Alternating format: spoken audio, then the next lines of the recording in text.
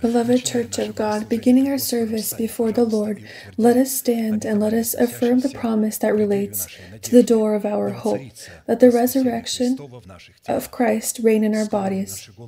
Let us bow our heads in prayer. Heavenly Father, in the name of Jesus Christ, we are grateful to your holy name for this privilege to once again be in this place that your hand has outlined for the worship of your holy name. And so allow your inheritance in the name of the covenant of blood to be lifted to unreachable heights to us and to break all evil and sin that binds us.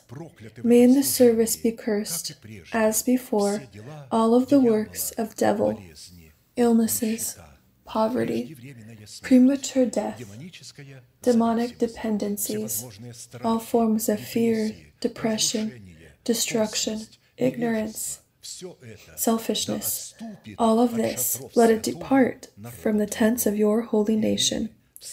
And so stand, Lord, in the place of your rest, you and the ark of your greatness. And may your saints be clothed in your salvation, and may they rejoice before your holy countenance. Give us more from your Spirit. Allow us to find your Holy Spirit, and allow us to find your holy countenance. I present this service into your divine arms. Guide it with your uplifted hand. Almighty God, Father, Son, and Holy Spirit. Amen. May the Lord bless you. You may be seated.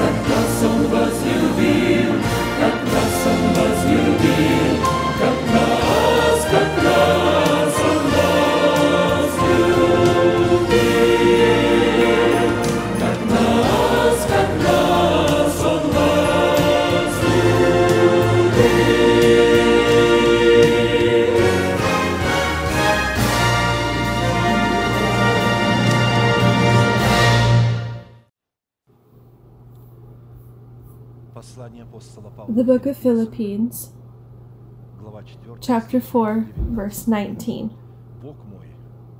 And my God shall supply all your need according to his riches in glory by Christ Jesus.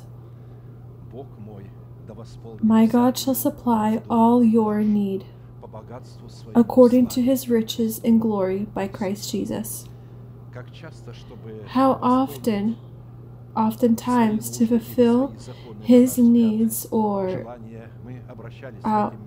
our desires, we turn to these places of Scripture, taking as a foundation the idea that God desires for each of our need to be fulfilled based on the riches of his glory. However, we did not look at the weapon through which God has promised to fulfill all of our needs. For all the promises of God in Him are yes, so in Christ Jesus are yes, and in Him amen, to the glory of God through us. 2 Corinthians chapter 1, verse 20. So, practically, God shows through the Apostle Paul that God is able to fulfill our needs only through a certain category of people. So, through our correct relationship toward these people. In that same atmosphere, Psalms 22:4, it's written, "But you are holy, enthroned in the praises of Israel." Psalms 22:3. Holy and praises. The atmosphere of praise unto God. When those people who are the glory of God give praise, because the thing is that the church is the glory of God, and His representatives are His glory. And when they begin to praise God according to His conditions and based on His requirements, then God receives the foundation to fulfill all of our needs. Praise to God is close us into the glory of God when we search for the countenance of God in our worship, in which we honor God by offering Him honor in the format of tithes and offerings. Without tithes and offerings, our praise and our glory are illegitimate. God does not accept them. When people praise, however they may say, whatever they may say, He says, "Why are your hands empty? I had told you to not come into my house with empty hands. Bring that which I have blessed you with." In other words, God has promised to fulfill all of our need if we are found under His shadow, in the face of the person who is clothed in the powers of the fatherhood of God. When He blesses us with the name of the Lord, accepting what we bring to Him. In Hebrew, the word glory has many different meanings. The first meaning is weight, or the weight of the authority of the Most High. Not just some kind of weight, but when a person has some kind of weight, meaning he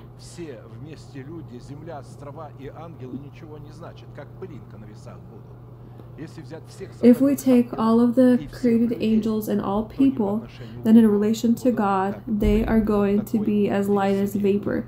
That's the kind of weight that the Most High has. Furthermore, glory is the inheritance of the belongings of the Most High. It's the inheritance of God. It's His belongings.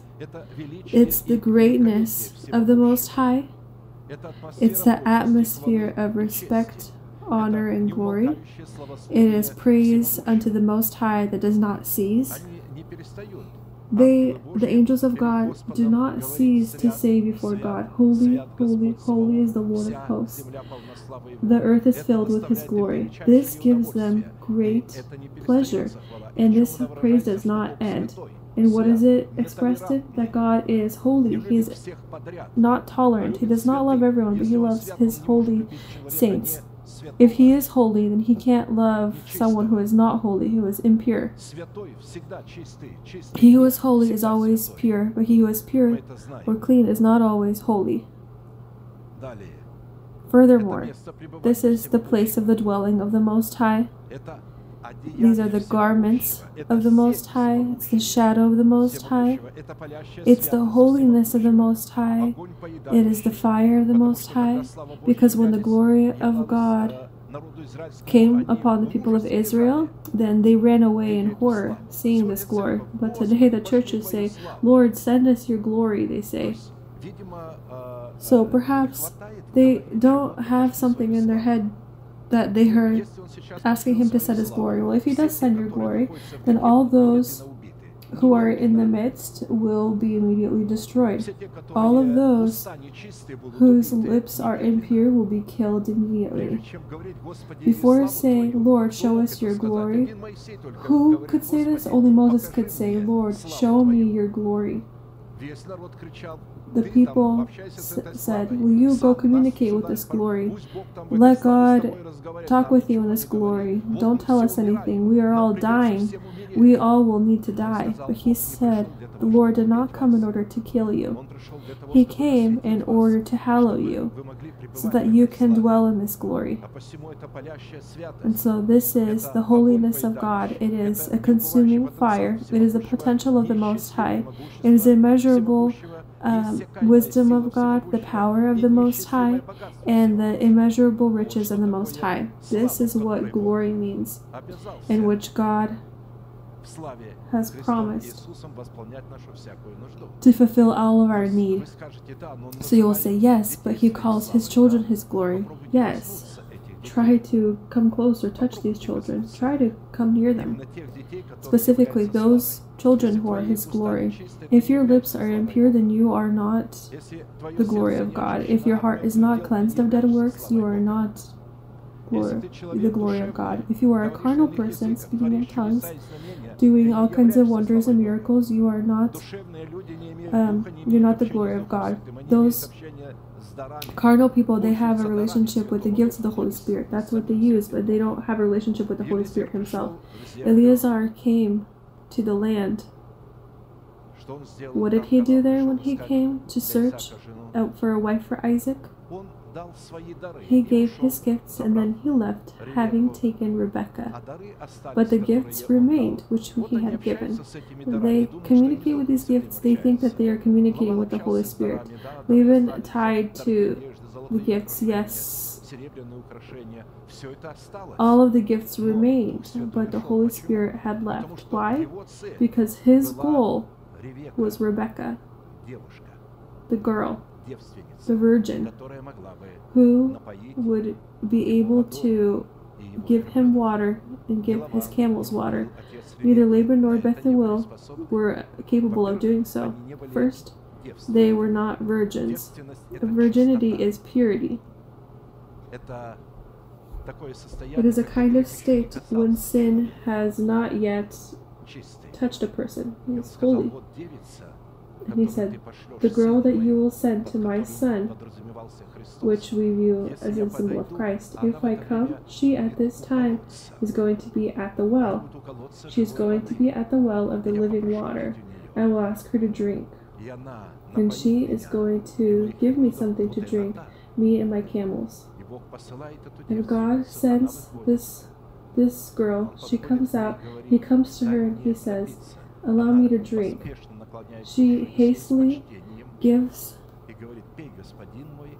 the water and says, drink, I will also give to your camels. And he looked at her in astonishment, how she had drawn the water for the 10 tired camels, who had went the long way, but each of them needed at least 2 big vessels of water.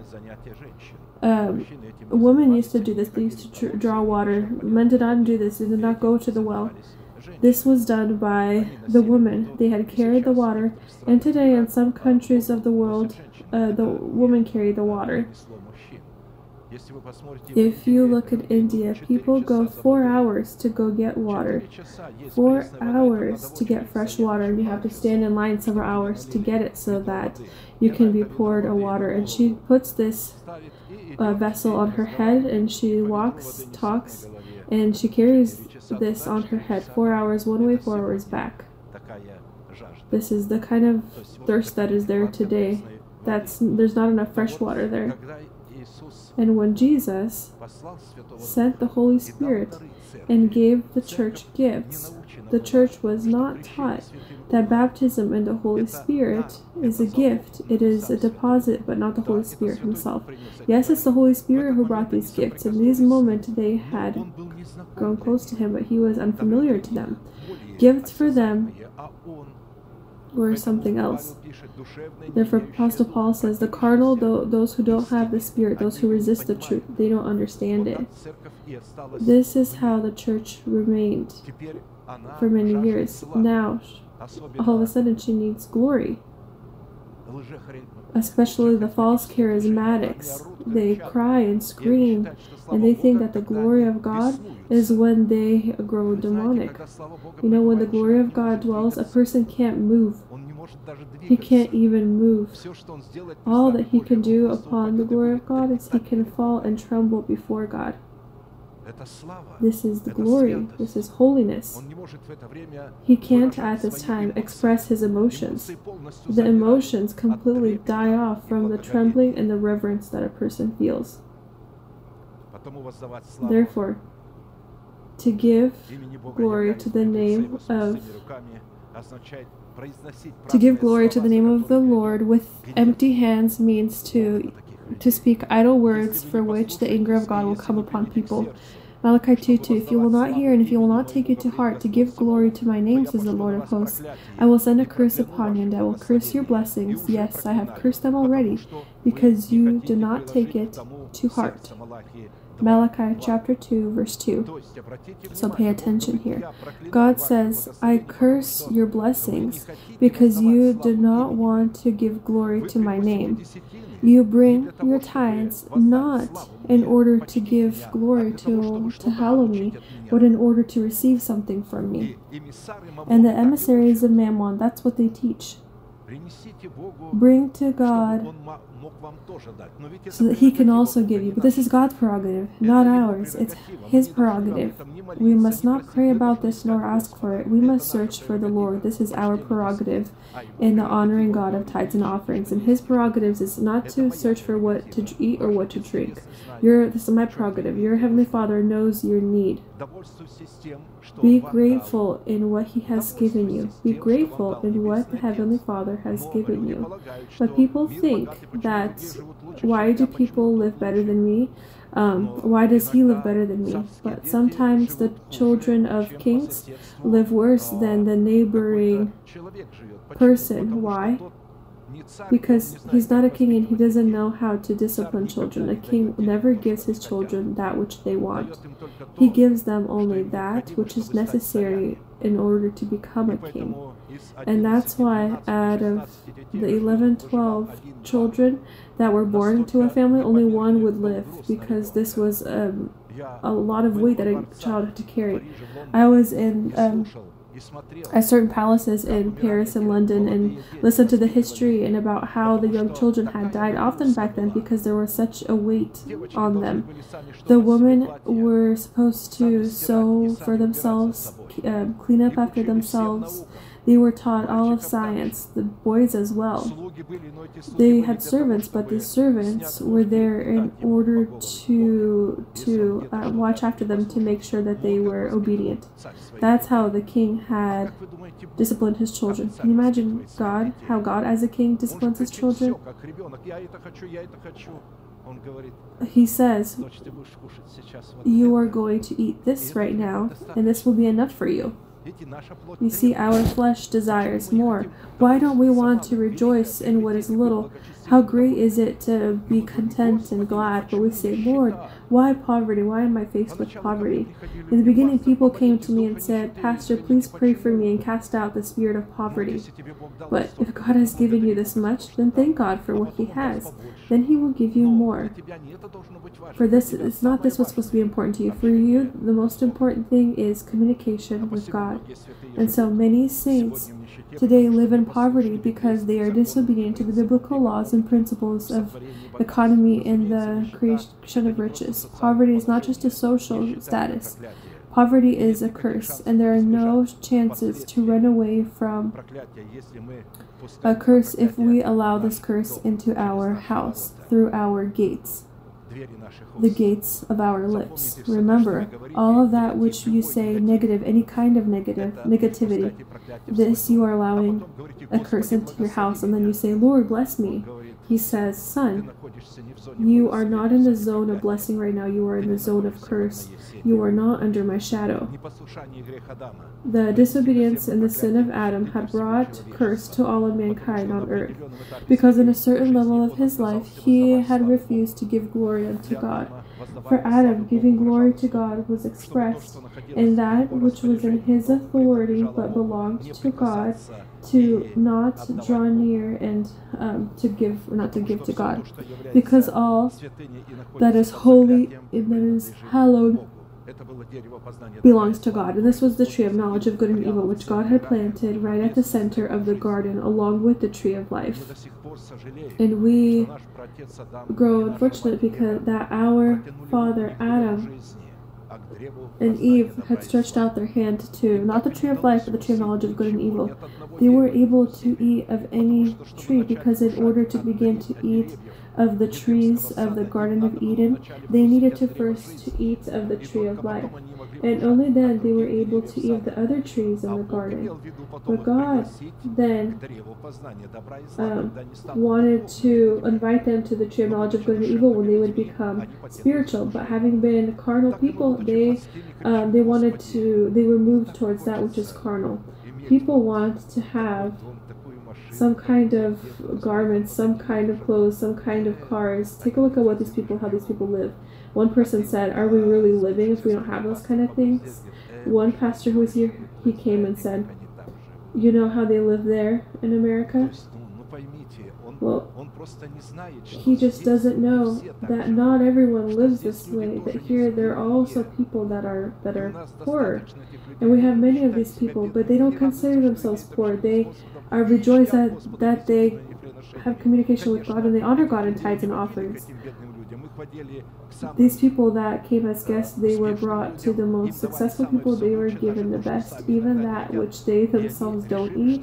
And they decided that this is how everyone lives here. No, in order to live well here, one has to work, as Apostle Paul says. And so give a tenth of your tithe and offering.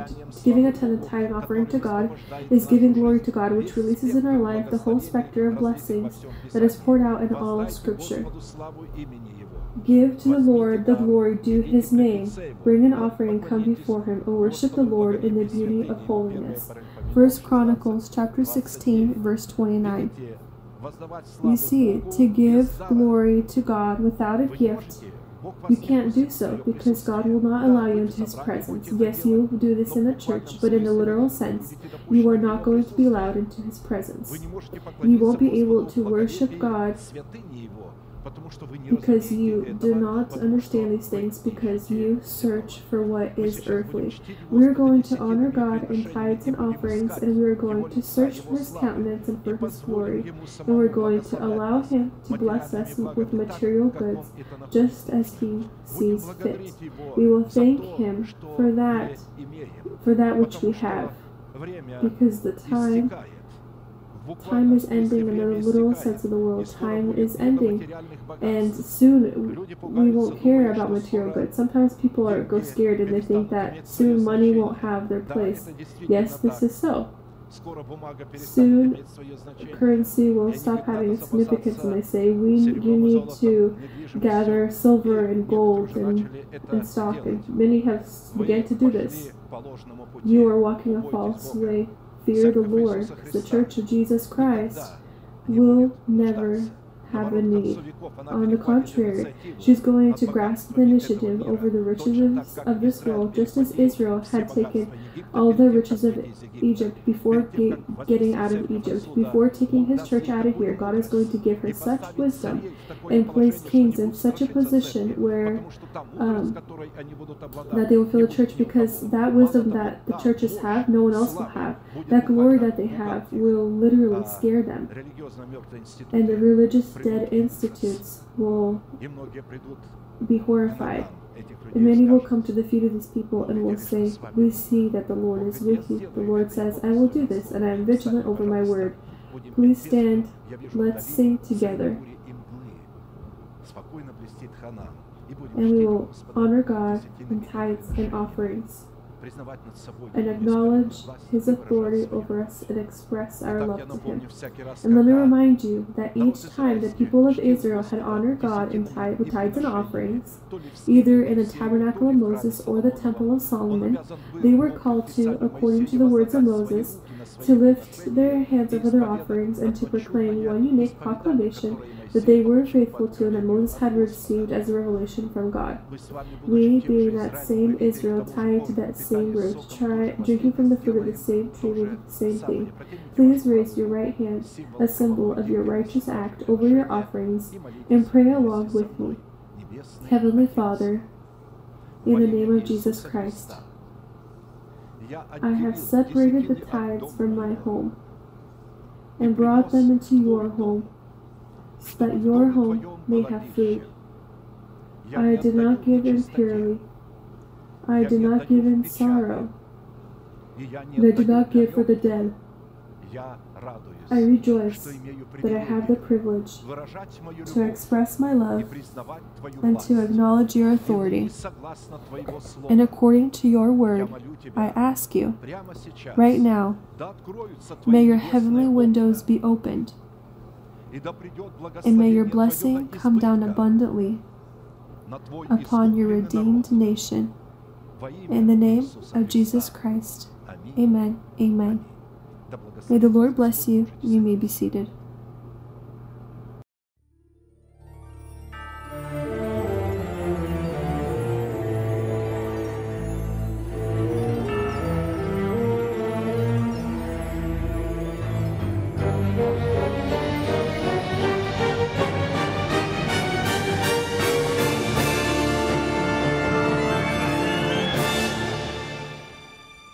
In peace we come to pray and seek the Lord today for salvation from His hand, for the healing of our land. Let us pray.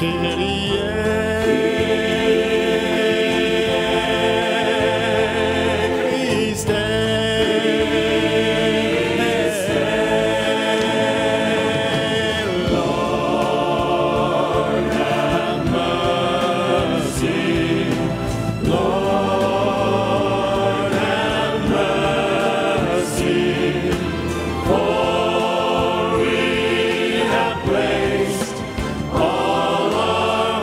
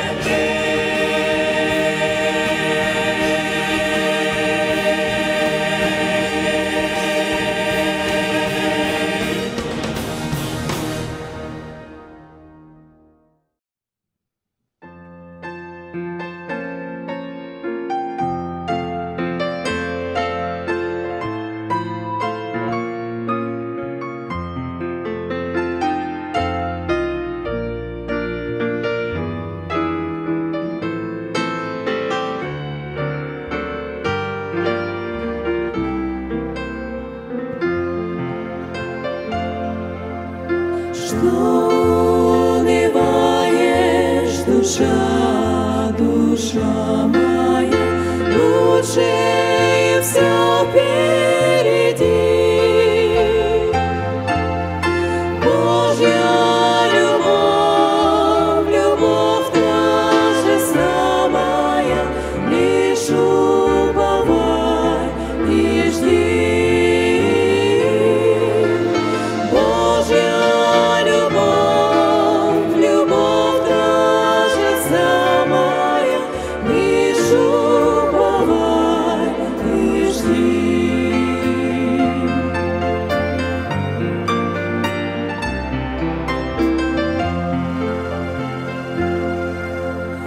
Ты можешь быть неверною, Боге же этого нет. Он нас любовью, любовью вечною любит, таков завет. Он нас любовью, любовью вечною любит, таков завет.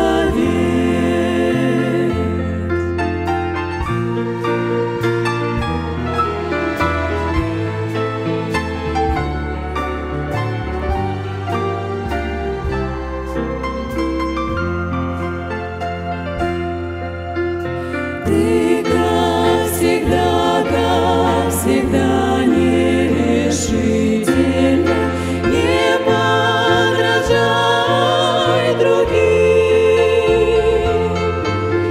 С верой иди ко Спасителю, от греха беги. С верой иди ко Спасителю, от греха беги.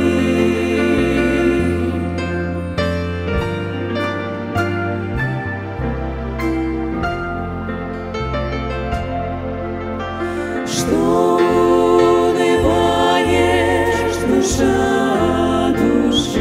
моя, не для хвалы ли уста?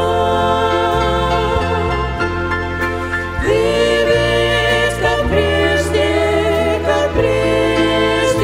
самая близкая для Христа.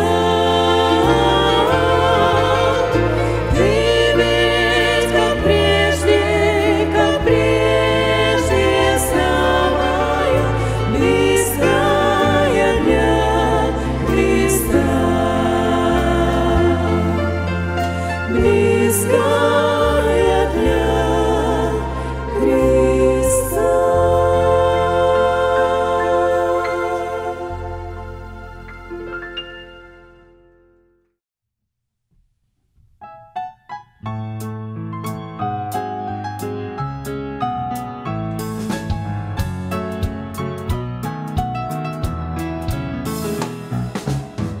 Если горе и заботы, и житейские хлопоты омрачают жизни путь, к Иисусу обратитесь и к Нему в мольбе склонитесь, Он один дает покой. Лишь Иисус поможет вашей жизни, пусть большое море зла. Но мы верим, наш Спаситель не оставит никогда. Лишь Иисус поможет вашей жизни, пусть большое море зла. Но мы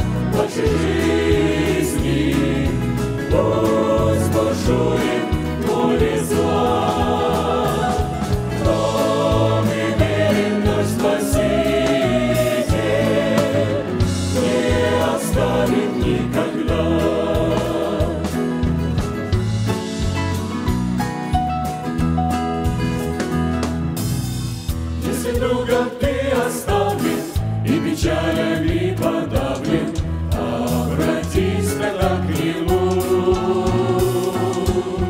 Иисус печаль отменит, горе радостью заменит, доверяй во всем Ему. Лишь Иисус поможет вашей жизни, пусть бушует море зла. Но мы верим, наш Спаситель не оставит никогда. Лишь Иисус поможет вашей жизни, пусть бушует море зла.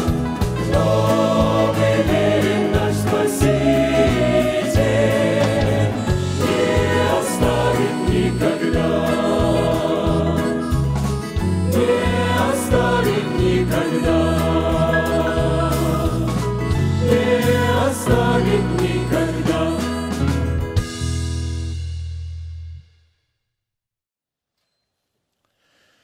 And so if you have your Bibles, please open up with me a familiar place of Scripture that continues to keep the depth of the wisdom of God, the purpose and calling of God's holy remainder. Matthew 5:45 and 48, that you may be sons of your Father in heaven, for he makes the sun rise on the evil and on the good, and sends rain on the just and on the unjust. Therefore you shall be perfect, just as your Father in heaven is perfect. The sermon that I would like to continue is called Called to Perfection. Just as the Heavenly Father sends His Son upon the righteous and unrighteous and pours out His rains upon the just and unjust, we, in the same way, with our Son, need to shine upon the righteous and unrighteous and send our rain upon the just and unjust. And linked to the path that leads us to perfection, to this symbol of perfection that is in the Heavenly Father, we have been studying the path that leads us to God as to our groom in the symbolic story of the path of Rebekah to Isaac, and have been studying the signs presented in the Bride of the Lamb. Rebekah presented these signs in the virtues of the lily of the valleys, upon which we are called to look with the eyes of our heart, or with the eyes of faith, so we may form ourselves into the image of perfection that is in the likeness of our Heavenly Father. And for this purpose Rebekah left her nation, her house, and her former life, so she may go to her groom Isaac by following Eleazar, the overseer of the house of Abraham.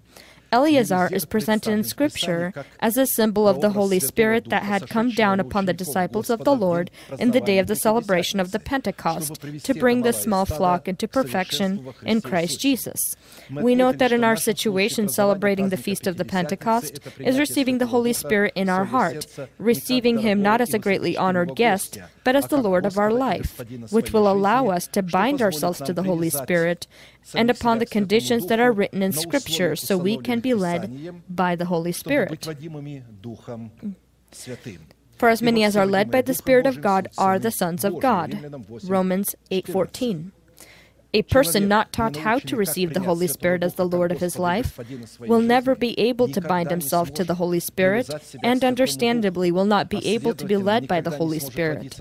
And in result, this person will lose his sonhood, that is, his salvation.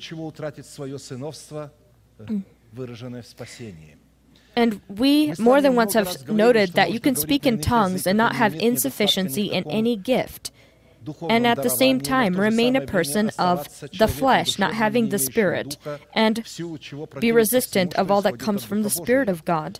Therefore, speaking in tongues and practicing spiritual gifts is a spiritual experience, but it is not called to make us spiritual and to change our character into the character of Christ, the character we inherited from the sinful conduct and life of our fathers. For example, Balaam's donkey experienced something spiritual by receiving the capability to speak in the human language, but this experience did not make the donkey spiritual and did not change her donkey's essence. She remained to be the donkey. Abimelech, king of the Philistines in Gerar and a warrior, received a revelation from God, experienced a spiritual thing, but this experience did not change their character into the character of Christ. They remained to be enemies of God, and they were destroyed later. Therefore, to change our character into the character of Christ, we are given the truth of the cross of Christ, called to separate us from our nation, our house, and our fleshly desires. And of course, with our agreement and our collaboration with the truth.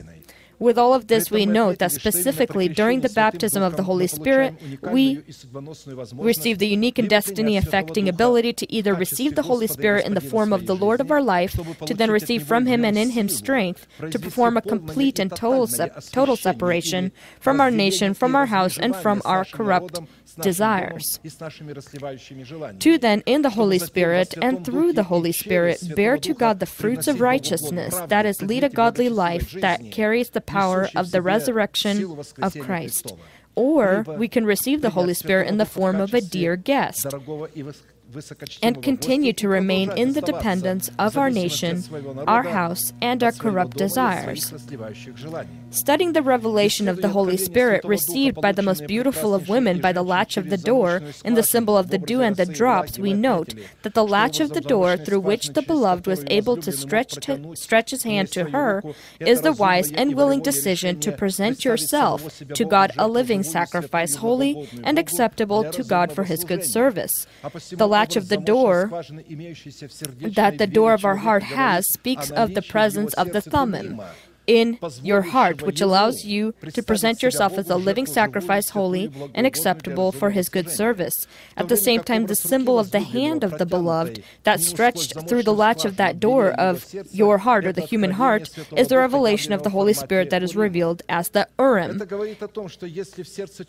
That means that if a person does not have the teaching of Jesus Christ that came in the flesh written upon the tablets, on his tablets, he will not have this latch of the door when the Holy Spirit would be able to enter and reveal what you have, the mysteries that you have within your heart, word that you don't yet understand. And to have such a relationship with God, where God would be able to hear man, and man in turn would be able to hear God, it is necessary for us, when carrying our cross, to collaborate with the cross of Christ. Because the truth about the blood of Christ purifies us from sin, and in this way dresses us into the justification of Christ. At the same time, the truth about the cross of Christ separates us from the producer or factory of sin. This is our older sinful man. In a particular format, we have already looked at the essence of the cross of Christ and the essence of our cross, and the difference between our cross and the cross of Christ, as well as based upon what principles is our cross called and able to collaborate with the cross of Christ. And stop to study the next question: by what signs are we able to determine that our cross collaborates with the cross of Christ and not its counterfeit? And such signs are to be fruits of righteousness, or the fruits of resurrection, in the fruits of the tree of life that bears fruits 12 times, giving its fruit each month. And this happens within the soil of our heart.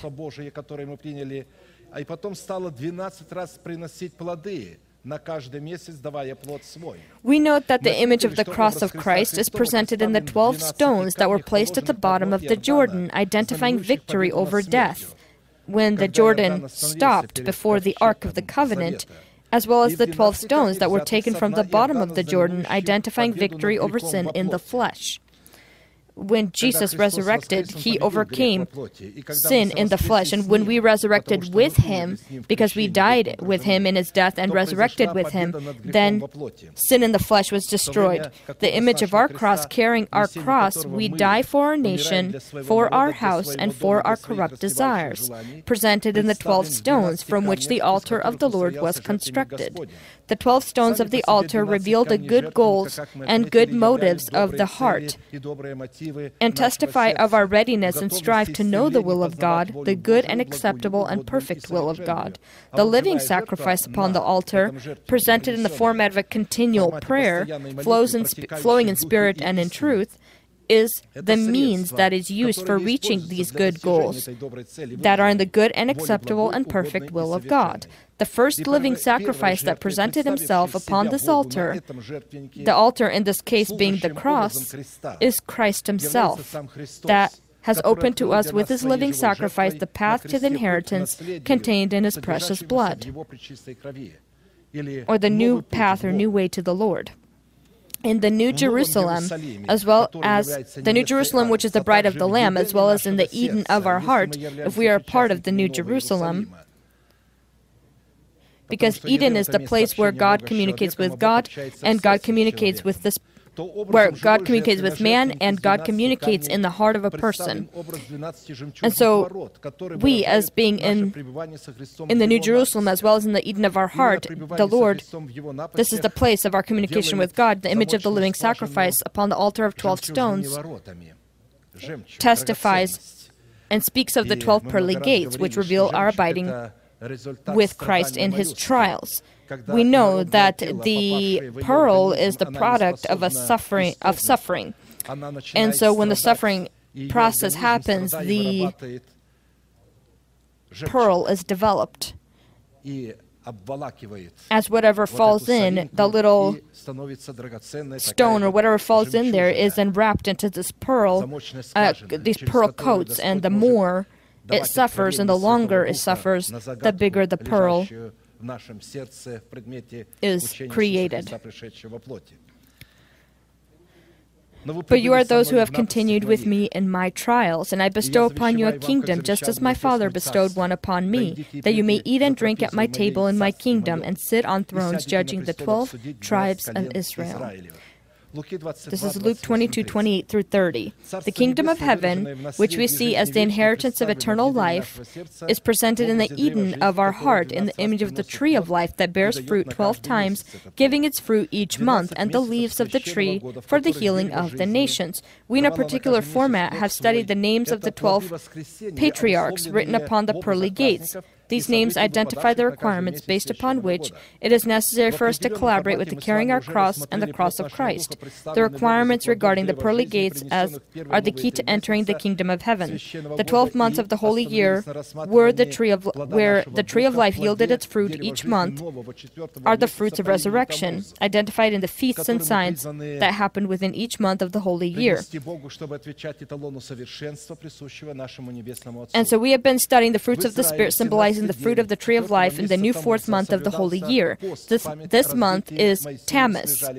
In Israel, in the 17th day of the 4th month of Tammuz, the people fast in memory of the 2 broken tablets of Moses. In this month, those who live on elevations approach the harvest of wheat, and the first grapes would begin to mature.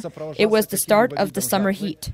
Upon practice, each feast was accompanied with some sort of harvest, or more accurately, was the harvest of some kind of sowing. We came to the conclusion that the broken tablets of the covenant symbolizes the destruction or elimination by the teaching of Christ, the handwriting of requirements that was against us. This handwriting that is contained in the broken tablets of the covenant that was against us, the Son of God, in the image of Moses, took from our broken relationship with God and nailed it to the cross, therefore disarming principalities and powers, making them a public spectacle, triumphing over them in it.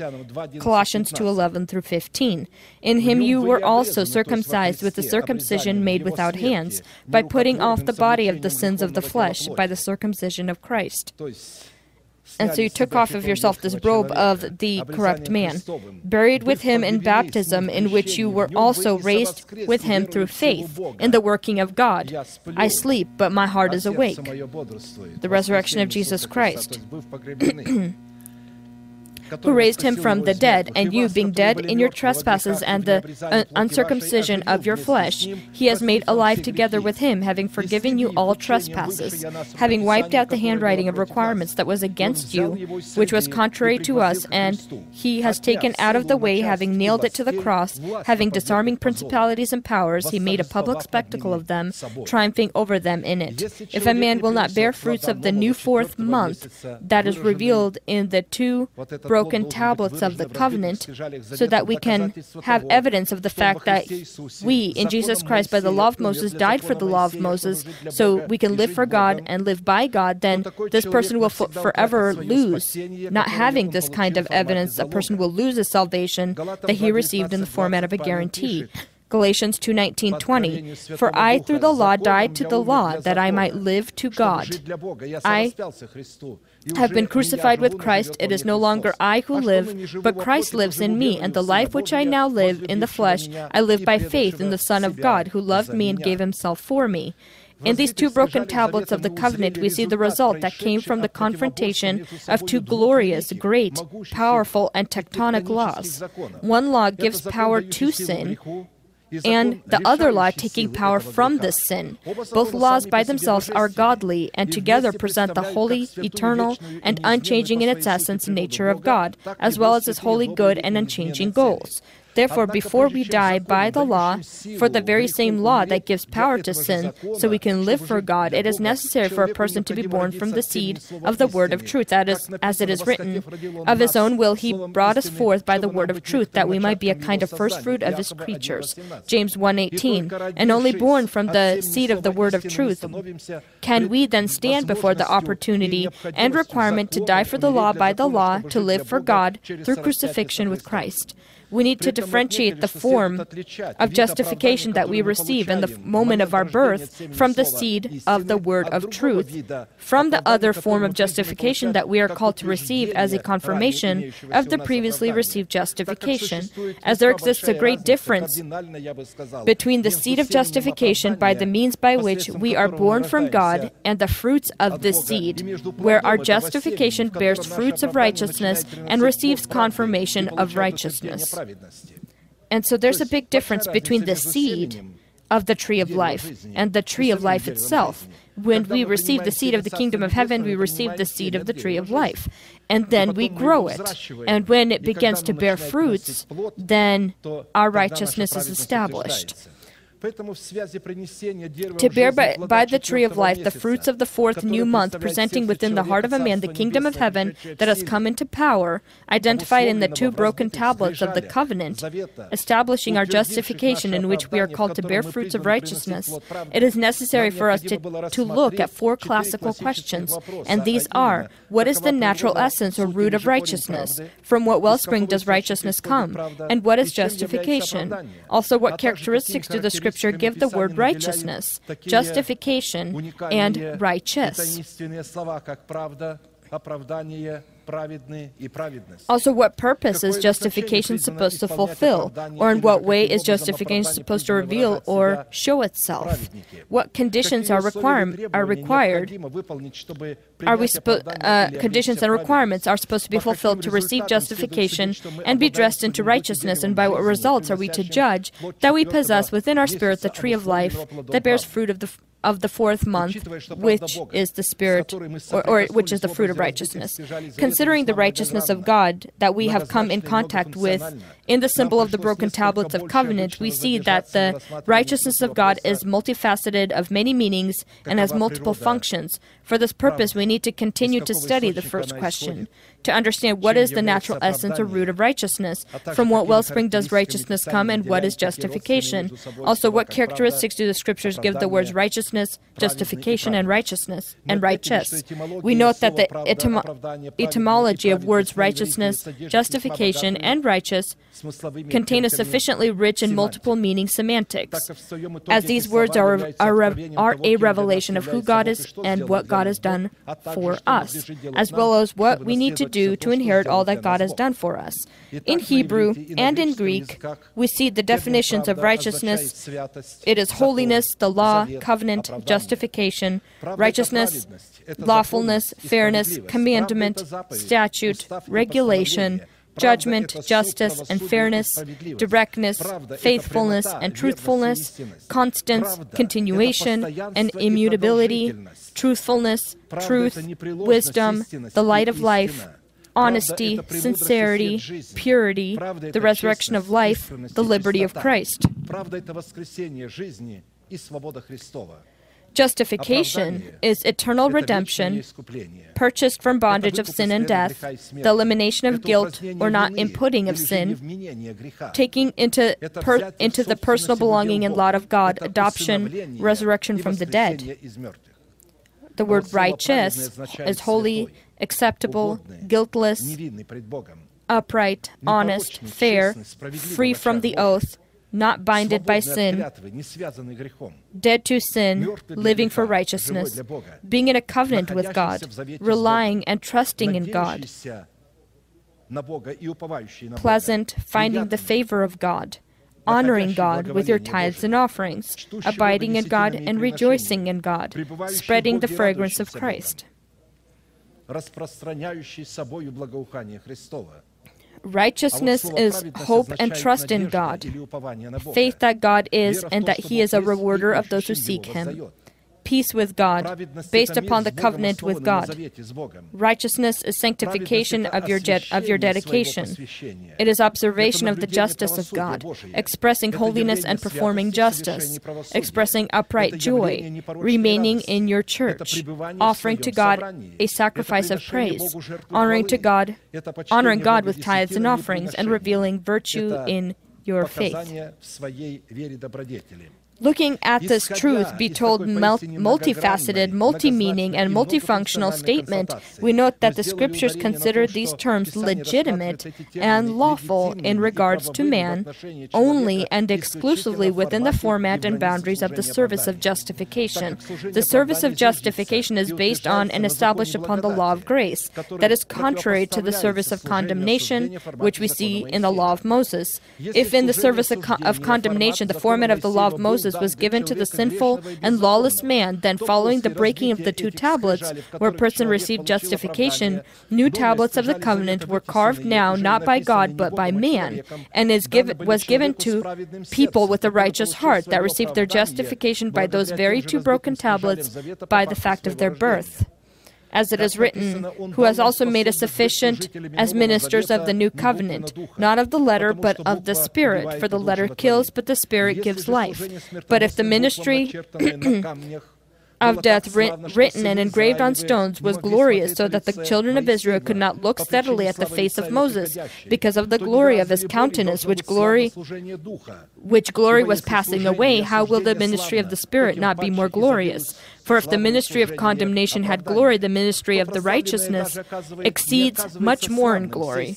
For even that what was made glorious had no glory in this respect, because of the glory that excels.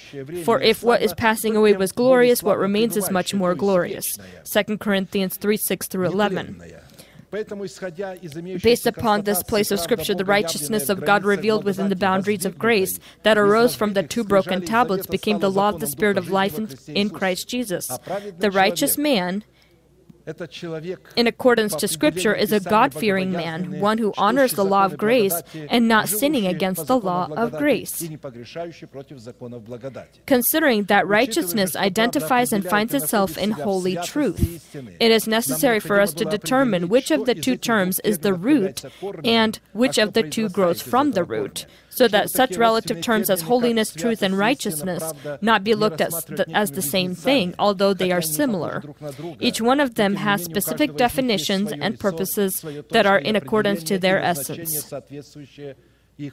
For example, based upon the definitions in Scripture, righteousness comes from the united root of two terms, holiness and truth. The truth is always holy. At the same time, the unity of holiness and truth reveal itself in righteousness, just as the Father reveals himself in his Son, or as the seed reveals itself in the fruit. From this we can conclude that holy truth is the foundation and root that the righteousness of God is to be built upon, and from which the righteousness of God grows in the heart of a man. Therefore, holy truth is the determination of the state of the human heart, when a person is born from the seed of the word of truth. At the same time, holy righteousness is the expression of the state that is contained in holy truth. In this way, holy righteousness is holy truth in action, or the result of what holy truth produces. Therefore, the legitimacy of righteousness is always examined and confirmed by the spring of its genesis, that is the root of holy truth, or the holy word of truth that is written in Scripture.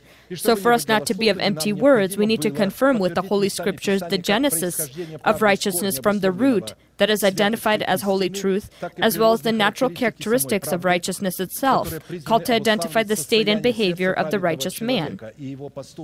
Justification itself, as well as its confirmation of that confirmation of this justification that we are called to receive in the two broken tablets, demonstrating the death of the Lord Jesus, will dress and lead us into the inheritance of the righteousness of God, considering that the righteousness of God is first of all the judgment of God or justice of God, the determination of good and evil, and the separation of good from evil.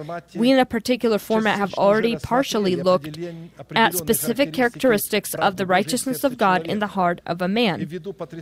We see the stunning multi-meaning and multifunctional aspect of the righteousness of God contained in the two broken tablets that captured the entire specter of the relationship of God with man.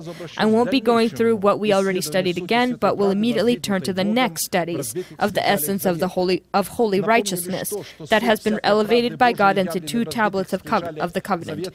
The judgment of any righteousness of God we see in the broken tablets is eternal and comes from the truth of the Word of God.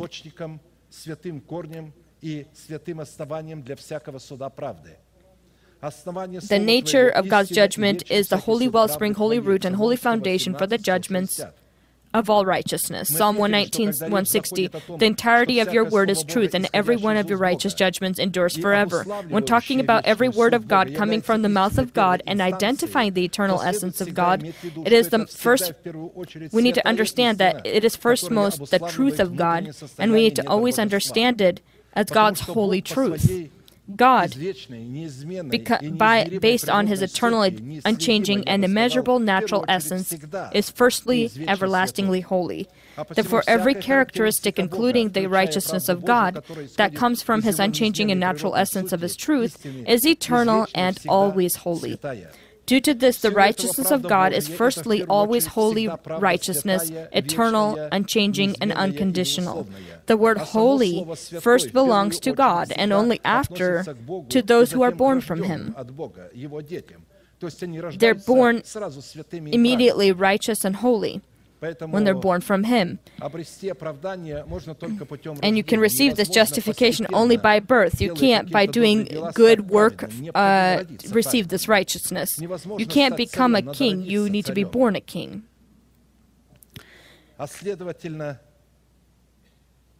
And so the essence of this characteristic is that God is holy by His eternal nature. He is eternally separated from evil and is not part of any found evil. His love is firstly always a holy love, and further is a selective love. God is not able to love that which in its beginnings is not holy. His holy love is always proportionate to His holy hate towards evil and lawlessness. He loves with an unconditional love all that is holy in its genesis or its beginnings, and hates with an unconditional hatred all that is lawless in its genesis or its beginnings. Any tree that my Father has not planted will be pulled up by the roots. You love righteousness and hate wickedness. Therefore, God, your God, has appointed you with the oil of gladness more than your companions. Psalm 45:7. We note that righteousness and lawlessness are two battling with each other programs, that out of a programmable system that are either a person or an angel are unable to reveal themselves or function. God from the beginning loved His holy righteousness in man and angels, and from the beginning hated the profane to Him lawlessness in man and angels. And He condemned them.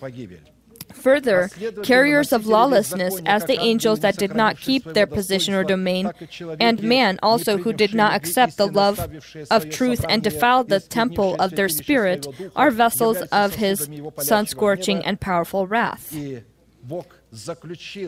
And God put them into this kind of position or place that they will not see or hear and will not understand with their heart that they are in that position of destruction, because if they will begin to repent and God will forgive them. But God has already condemned them that they will not be able to be renewed with repentance, because they knew what was the power of the Holy Spirit and the power of the coming age. They knew His holiness and then crucified Him anyway. And that crucifixion happens when they confronted His delegated leaders or people, and also mocked His righteousness, His teaching, casting it aside and receiving their own personal righteousness, calling it a new gospel or a different gospel. The carriers of His holy righteousness, keeping themselves from getting in contact with lawlessness and the lawless, are vessels of His mercy. As it is written, what if God, wanting to show His wrath, this is in Romans 9:22-24, what if God, wanting to show His wrath and to make His power known, endured with much long suffering the vessels of wrath prepared for destruction, and that He might make known the riches of His glory on the vessels of mercy, which He had prepared beforehand for glory, even us whom He had called, not of the Jews only, but also of the Gentiles. The righteousness of God, received and abiding in the heart of a man by the means of the grace of God we see in the broken tablets, gives man the lawful right to look at the face of the Lord in the night, and at the time of his awaking, he will be satisfied seeing the Lord's face. Psalm 17:15. As for me, I will see your face in righteousness, in bearing fruits of righteousness. I shall be satisfied when I wake in your likeness. Looking at this place of Scripture, we can see that only when we have the fruits of righteousness, of the righteousness of God within our heart, can we look at the face of our Heavenly Father and remain alive. Look at what it says in Exodus 33:17-20. So the Lord said to Moses, I will also do this thing that you have spoken, for you have found grace in my sight, and I know you by name. And Moses said, please show me your glory. Then the Lord said, I will make all my goodness pass before you, and will proclaim the name of the Lord before you. And so where it says the name of the Lord before you, it's actually the name of Yahweh before you. I will be gracious to whom I will be gracious, and I will have compassion on whom I will have compassion. But he said, you cannot see my face, for no man shall see me and live. And the Lord said, and Moses was not able to see the face of the Lord, but David did. But Moses didn't. He couldn't see it upon the level he was in the law. Within the law that he presented, he was not able to see God's face. But David presented a different law. Here is a place by me, the Lord said, and you shall stand on the rock. So it shall be, while my glory passes by, that I will put you in the cleft of the rock, and I will cover you with my hand while I pass by. Then I will take away my hand, and you shall see my back, but my face shall not be seen. And of course, we need to ask the question, how was David able to, even in the night, look upon the face of the Lord and waking up, be satisfied with the face of God? Based on Scripture, the face of God cannot be and has never been seen by anyone except for the only born Son that is present in the entrails of His Heavenly Father, the face of whom He then revealed in Himself and by Himself. No one has seen God at any time. The only begotten Son who is in the bosom of the Father, He has declared Him. John 1:18. From the words of Christ, we can see that if a man will allow the Holy Spirit to place him into the entrails of Christ, then this man will be able to see the face of his Heavenly Father. To place yourself into Jesus Christ is only possible by the power that is contained in the tablets of the covenant, that presented the image of Christ in His redeeming death for His people that He had loved everlastingly and who loved Him. Therefore, the righteousness of God that is built and abiding in the heart of a man is the consistency of the broken tablets of the covenant, gives man the ability in the night to see the face of their heavenly Father, and waking up be satisfied by him. To understand about what night and about what day David was referring to, we'll turn to the next words of David. Day unto day utters speech, and night unto night reveals knowledge. Psalm 19:2.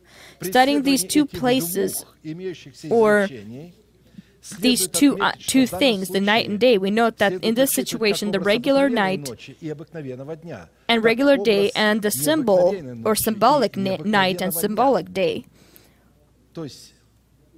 And so the symbolic day and symbolic night exist or are present in man. Considering that the righteousness of God abides within the heart of a person continually, we can conclude that the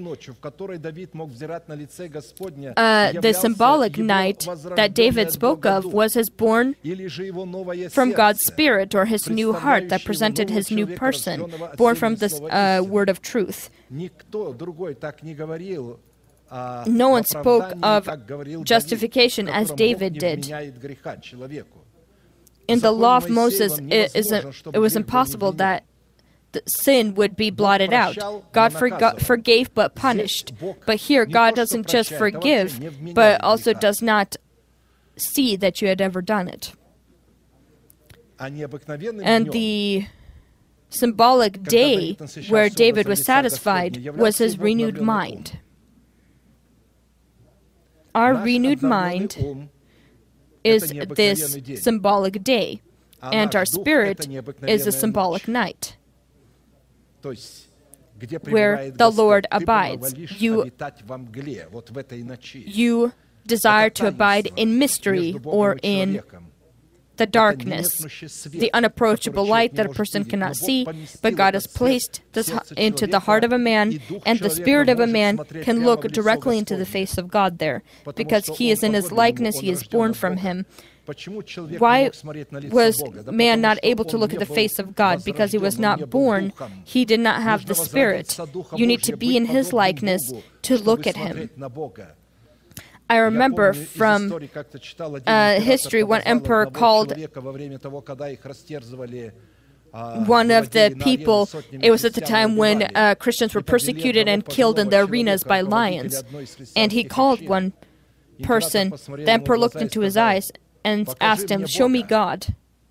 He said, "You will see him if you become worthy of him."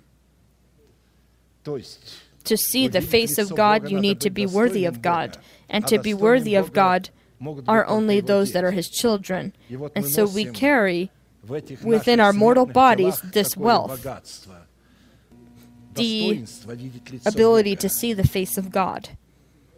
And so the Holy Spirit revealed in the night, in the heart of David, knowledge about God. In the regular night, when a person falls asleep, the spirit of man is the most active, because the activity of a person in the daytime interrupts the spirit's work. But as soon as the body is not doing anything, then the spirit, and in this night, another night is awakened. Our spirit, it begins to be satisfied and communicate with God and see his face and receives revelations. And when we wake up, and our renewed mind from the Spirit, it comes into our renewed mind. Our renewed mind, I will tell us again, our renewed mind is the new ability of the intellect, where the intellect becomes a servant and becomes the servant of the person's heart. The intellect of a person is usually the master that rules all. He rules over the heart, over everything. And he himself makes decisions, all the decisions. But the renewed mind is when that very mind is already a servant. It has new qualities. And he no longer relies upon his abilities, but is always listening to the heart and what comes from the heart. He is obedient to what comes from the heart. although the mind doesn't fully understand it, but he no longer relies upon himself, he no longer trusts upon himself, he completely relies and trusts upon the revelations that come from the heart, what his heart says. That is that renewed mind. This is the intellect that is now a servant, the servant of the heart, where the Holy Spirit is. In this way, the righteousness of God in the quality of the thummim that abides within the heart of a person gave the person the right in the night to look at the face of God in the Urim, and waking up be satisfied with his face in the revelations of the Urim. The next righteousness of God, abiding within the heart of a person and revealed in these two broken tablets, when the enemies will persecute him, the righteousness of God gives him boldness to judge him, or to ask God to judge him in accordance to what's in his heart. Psalm 35, 1 through 28. Plead my case, O Lord, with those who strive with me. Fight against those who fight against me. Take hold of shield and buckle, and stand up for my help. Also draw out the spear, and stop those who pursue me. Say to my soul, I am your salvation. Let those who be put to shame, who dishonor, who seek after my life. Let those who turn back and be brought to confusion, who plot my hurt. Vindicate me, O Lord, my God, according to your righteousness, and let them not rejoice over me. And my tongue shall speak of your righteousness and of your praise all the day long. It's interesting when David asks God to judge him in accordance to his righteousness, he means the undamaged righteousness that is in his heart, that gives him boldness to give God the right to fulfill his intentions for him. We know that boldness is the lawful right based on justification that a person has received freely by the grace of God in redemption in Jesus Christ in the broken tablets of the covenant, to enter into the presence of God. And such boldness is called to function exclusively within the boundaries of the good, acceptable, and perfect will of God. In other words, boldness that is shown in the righteousness of God in the heart of David gives David the right to express the will of God in regards to his enemy. And God's role is to help in his confrontation with his enemies and help him. We together today, it is not me who plans to preach such similar things on Friday and Sunday, but the Holy Spirit has led us. We talked about boldness on Friday, and we will still continue to talk about it. But today we're talking about what boldness does. That boldness without righteousness is not boldness, and righteousness not having boldness cannot be the righteousness of God. In this way, the righteousness of God, abiding in the heart of a person upon the two broken tablets, gives person the guarantee that all his enemies will be ashamed when a person confesses the glorious inheritance of God contained in the righteousness of God that is within his heart. When he has this kind of boldness, the right to confess what is within his heart, God will take his confessions and destroy his enemies with those confessions. As we talked about, it is not God or the angels. They don't destroy our enemies. God has given these tools to us, and these tools are within our mouth. And God waits until the time we confess. We have placed Jesus into ourselves. This is the faith of God. And when we begin to confess, God then allows His angels to become active, and they do their work. The prayer of the righteous person that comes by the will of God and is obedient to the faith of God, it truly does great miracles. But when we're silent, nothing happens. When we are waiting, God knows, God sees everything. But God wants that your tongue become His sword. God wanted that the rod of Moses become the rod of God. He said, now it's no longer your rod, this is my rod. Now, when you died for your nation, for your house, and for your destructive desires, now your rod is my rod. Till this time it was yours, now it is mine. But in order for this to happen, for you to be a rod of God, you need to cast yourself, to deny yourself deny your soul. As God said to Moses, cast the rod if you want to know my power and my potential. My potential it is within your rod. But in order to reveal this potential, you need to cast that rod. Moses cast it and ran away in fear. God revealed to him what the rod was that he trusted in.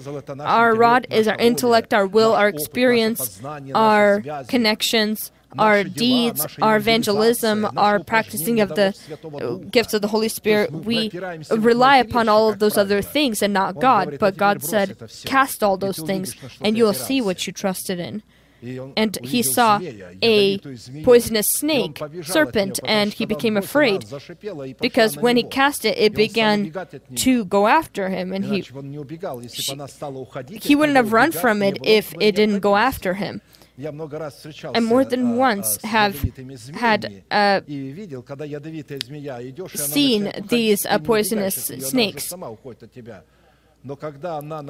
When it begins to come to you, you begin to run from it. When it's turning away from you, you're not really running from it. But when he saw this serpent, Moses started to run. He wanted to save himself. But God said, take it by the tail. And of course, Moses did this. He took him by the tail, taking the direction back, taking the control back. Don't look at what you're feeling. Don't look at what you are feeling. Look at what you know and begin to confess what you know. Take it by the tail. Any control, any reptile, any crocodile, snakes, all their controls in their tail. If you have a tail, you have the control, you have the wheel. He can't control himself. Any reptile, if you hold his tail. When you begin to speak, not what your feelings are saying, but what God said to you. You are not what you feel. You are what I tell you you are. You are not. You are a king and a priest to me. You have the potential of my strength. By you, I will destroy kingdoms. I will heal sickness. Doors will open before you. Don't be afraid. This flesh, everything is shaking around you, but that is when you need to begin to speak, and God takes your words, and the words that you begin to speak, they become in God's hands and the hands of the angels as weapons or tools, and you begin to realize then that these words begin to change you also, and you become who you weren't yesterday or the day before.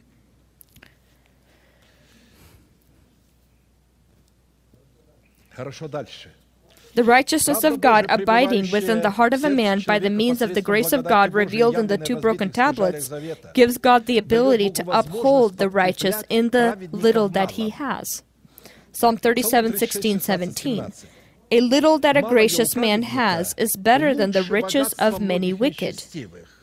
Is better, the original says, it overcomes. It is so much better, this little. In the original, it is so much better than the riches of the many wicked. For the arms of the wicked shall be broken, but the Lord upholds the righteous. Psalm 37, 16, 17. We're talking about what the righteousness of God does within the heart of a man. With the little that the righteous have, God stands with him, and God stands, the God who has all the wealth that never perishes, that never diminishes, and always is. And there also is Satan.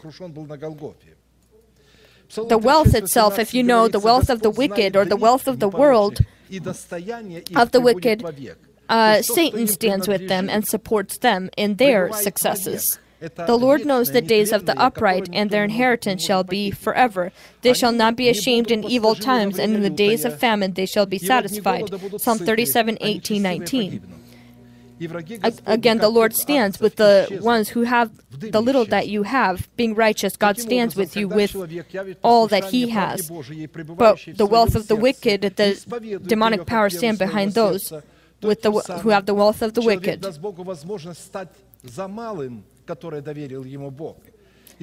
And so in this way, a person showing his obedience to the righteousness of God, the righteousness that is contained within his heart, and one who confesses the faith of his heart, in doing this, confessing your faith, you then give God the ability to stand with you in the little that you have, and you trust God in doing this, and He makes this little that you have unending. 1 Kings 17:8 through 16. Then the word of the Lord came to him, saying, Arise, go to Zarephath, which belongs to Sidon, and dwell there. See, I have commanded a widow there to provide for you. So he arose and went to Zarephath, and when he came to the gate of the city, indeed a widow was there gathering sticks. And he called to her and said, Please bring me a little water in a cup, that I may drink. And as she was going to get it, he called to her and said, Please bring me a morsel of bread in your hand. So she said, As the Lord your God lives. This woman was familiar with the God of El-Hai, the living God. She vows by His name. She says, I do not have bread, only a handful of flour in a bin, and a little oil in a jar. And see, I am gathering a couple of sticks, that I may go in and prepare it for myself and my son, that we may eat it and die. And Elijah said to her, Do not fear. Go and do as you have said. Do prepare what you have, make the fire, but make me a small cake from it first, and bring it to me. And afterward make some for yourself and your son. Don't prepare for yourself first.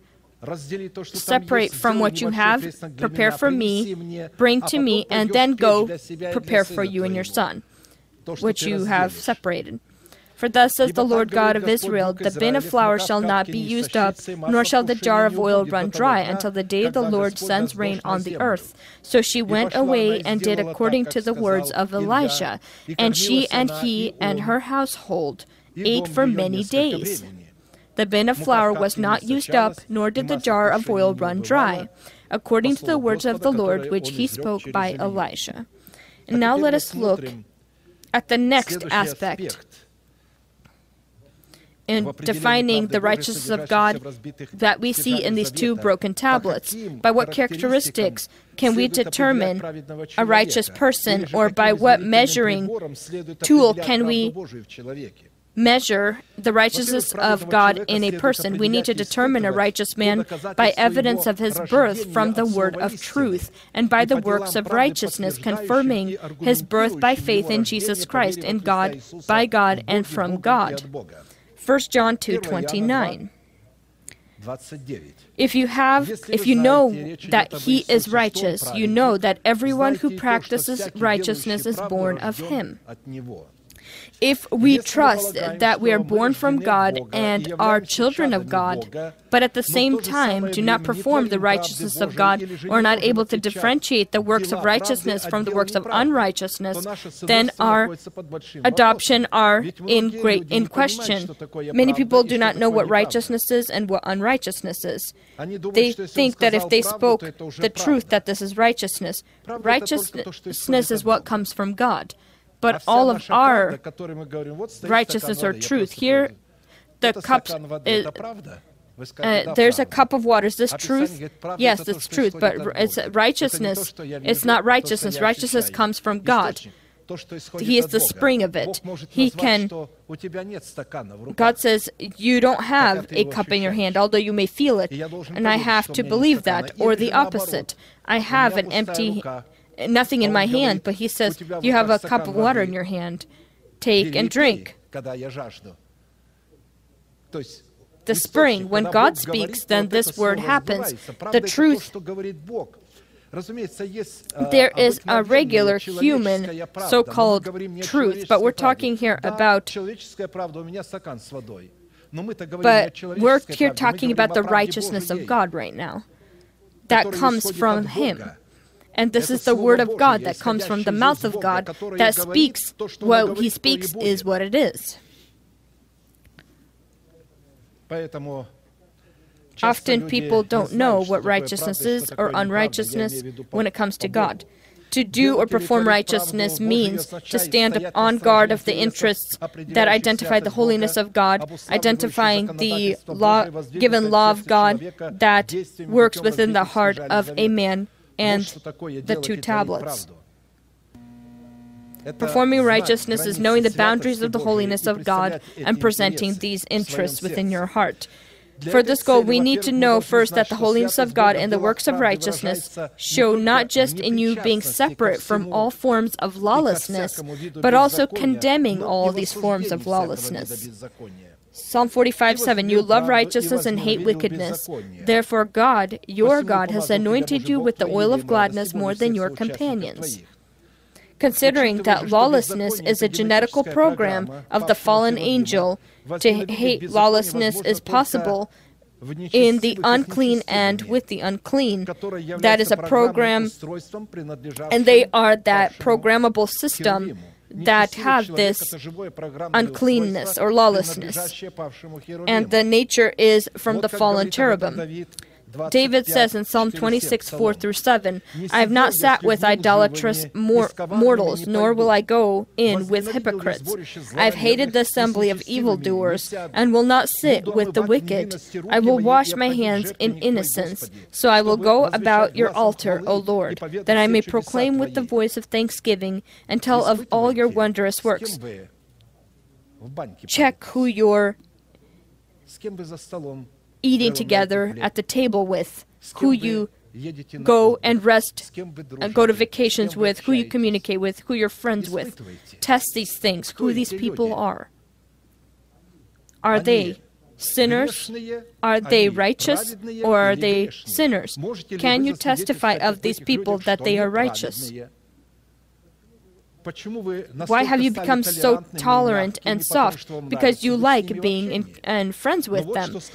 But here's what David says, I will not sit with these people, and I will wash myself from them.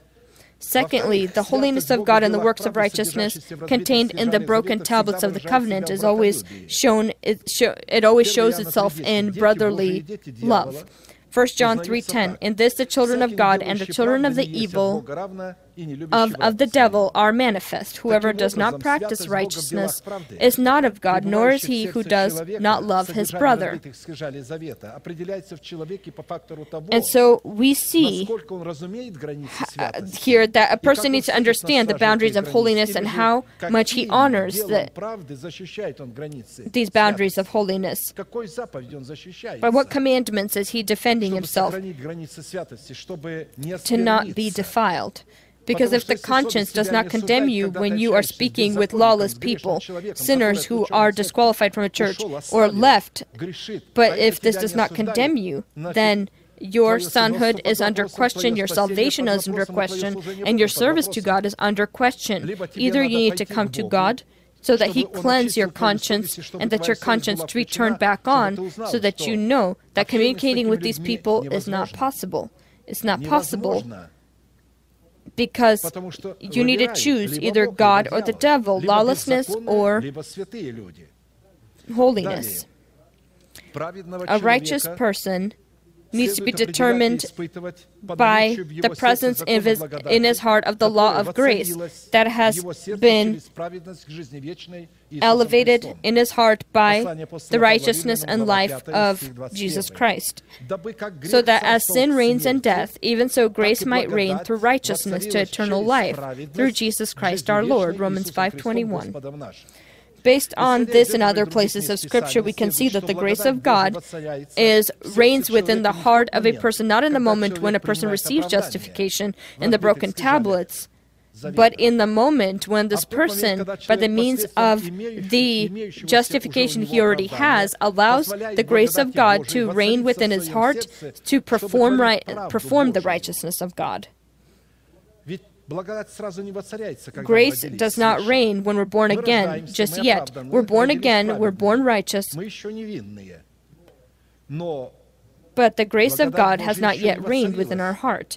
They tell us, oh, glory to God, we by grace, everything in grace, not understanding that in order for grace to reign, you need to leave your nation, your house, and your corrupt desires. That the grace of God can reign in that place.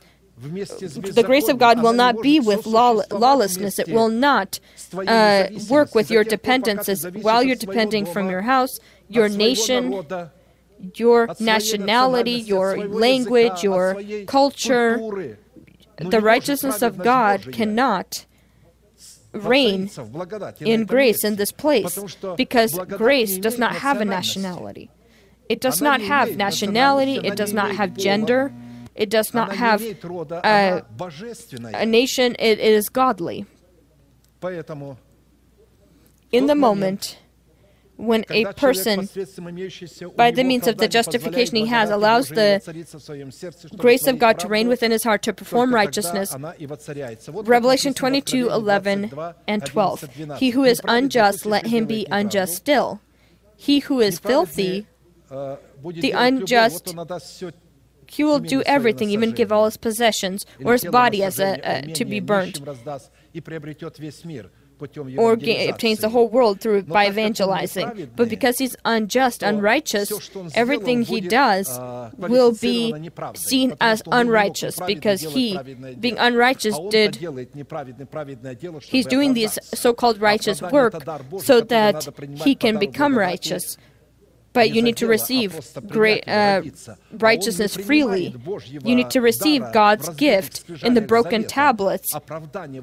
This person himself does something to earn it. People sin, and to cover up their sins, they try to do something to feel as if they're righteous. And so the unjust, let him be unjust still. He who is filthy, let him be filthy still. He who is righteous, let him be righteous still. He who is holy, let him be holy still. You can give as much of your possessions away to the poor as you want, but it will be unrighteousness because you're unrighteous. However, an unclean person may perform the service of encounters, but because he's unclean, this will be an abomination and not sanctification. To be sanctifying yourself, you need to be holy. To perform righteousness, you need to be holy. And behold, I am coming quickly, and my reward is with me. I will give everyone according to his work. People who perform these encounters will receive their punishment, and those who sanctify themselves truly and sincerely, they know what their goal is and what the purpose of it is, will also be rewarded.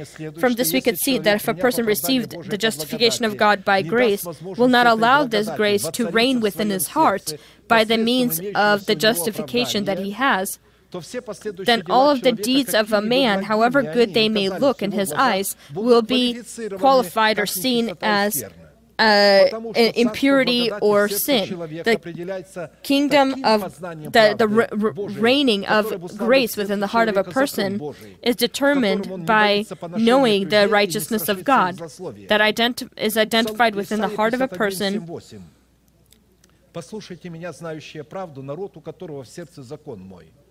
Isaiah 51:7-8. Listen to me, you who know righteousness, you people in whose heart is my law.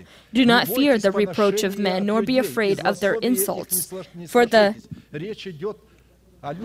It's talking about those people who call themselves holy and Jews, but begin to persecute you and say that your understanding of holiness and their understanding of holiness are not the same. They have a tolerant behavior. Oh, what's wrong so bad here? He loves the Lord. She loves the Lord, they say. You think that all will perish and you'll be the only one who's saved? No, we're not saying just us. We're saying those who will fulfill the commandments of God in accordance to Scripture. If a person says, I don't understand this way, I'm not talking about how I understand. I'm speaking of how God understands. They have an unrenewed mind that does not see this way and understand this way. But you have a renewed mind and you receive what God says. You don't say, I don't understand this. You say, it is written, it is written, it is written. Listen to me, you who know righteousness, you people in whose heart is my law. Do not fear the reproach of men, nor be afraid of their insults. For the moth will eat them up like a garment, and the worm will eat them like wool. But my righteousness will be forever, and my salvation from generation to generation. The righteousness of God that abides within man, within the two broken tablets, is called to be identified in a person by the fact of grace that is reigning in his heart through righteousness and the life, eternal life in Jesus Christ. Further, the righteousness of the righteous is identified by the thoughts of his heart. The thoughts of the righteous are right, but the counsels of the wicked are deceitful. Proverbs 12:5. The thoughts of the righteous are their intentions, their goals, their motives, and all goals and thoughts within the heart of the righteous will be identified as the righteousness of God, that are in his good, acceptable, and perfect will. How do you determine in the heart of a person if there's righteousness? Psalm 119, 48 through 52. My hands also I will lift up to your commandments. Not what the religious people say or other people say. The brothers have commanded that all bear children. A neighbor church of ours, I won't name them, there was a brotherly council, and these brothers decided that all bear children. And that means that they not use any kind of protections or any other anything else to prevent children from being born. But in the beginning, if you remember, God blessed man and said, be fruitful and multiply. He blessed. It was a blessing. It wasn't a command. And so when you have a need and a hunger to bear children, something you desire, he wanted and he bore us by the word of truth. As we were taught, whatever will be. But I said, listen, you only have one room. If there's going to be a second or third or fourth child, you won't be able to work, or he won't work. And they say, well, God will provide. God will figure it out. But I'm sorry, God said that you're the ones who need to be looking, not him. You're the one who needs to be responsible, not when I bear my children, then I have a kingdom, I prepared for them my kingdom, and all is there, and when they come into my kingdom, everything will be. But where are you sending your children? Where are you bearing them to? It's supposed to be a blessing and not an obligation. You need to have children. If you are already full, why are you having more children? If you don't have any necessity, if you want children, that's a different thing. But if you don't want them, if you're full, you need to have a hunger of a father and the hunger of a mother and a father. It doesn't say if you will not bear children, then you will die. It doesn't say that anywhere. But the brothers make a decision, and all need to bear all children. And the church, not knowing the scriptures, receive these laws, and they don't have a gospel, and they don't bring evidence of that being from God. They just create some kind of new gospel and teach people the false laws. One Episcopal told me in the presence of his wife, I asked his wife, how are you?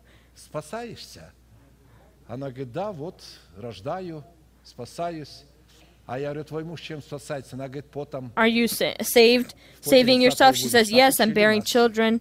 And I asked, what about your husband? Well, he's saving himself with sweat. But you think the husband, that his sweat has now replaced Jesus, and your children, or bearing of children, has replaced Jesus? And he heard this and said, my dear, don't listen to him, you automatically have salvation. just as soon as I brought doubt that what you're saying doesn't make any sense, they didn't like that.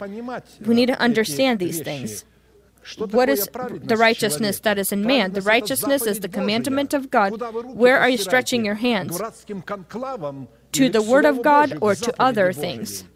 My hands also I will lift up to your commandments, which I love, and I will meditate on your statutes. Remember the word to your servant upon which you have caused me to hope. This is my comfort in my affliction, for your word has given me life.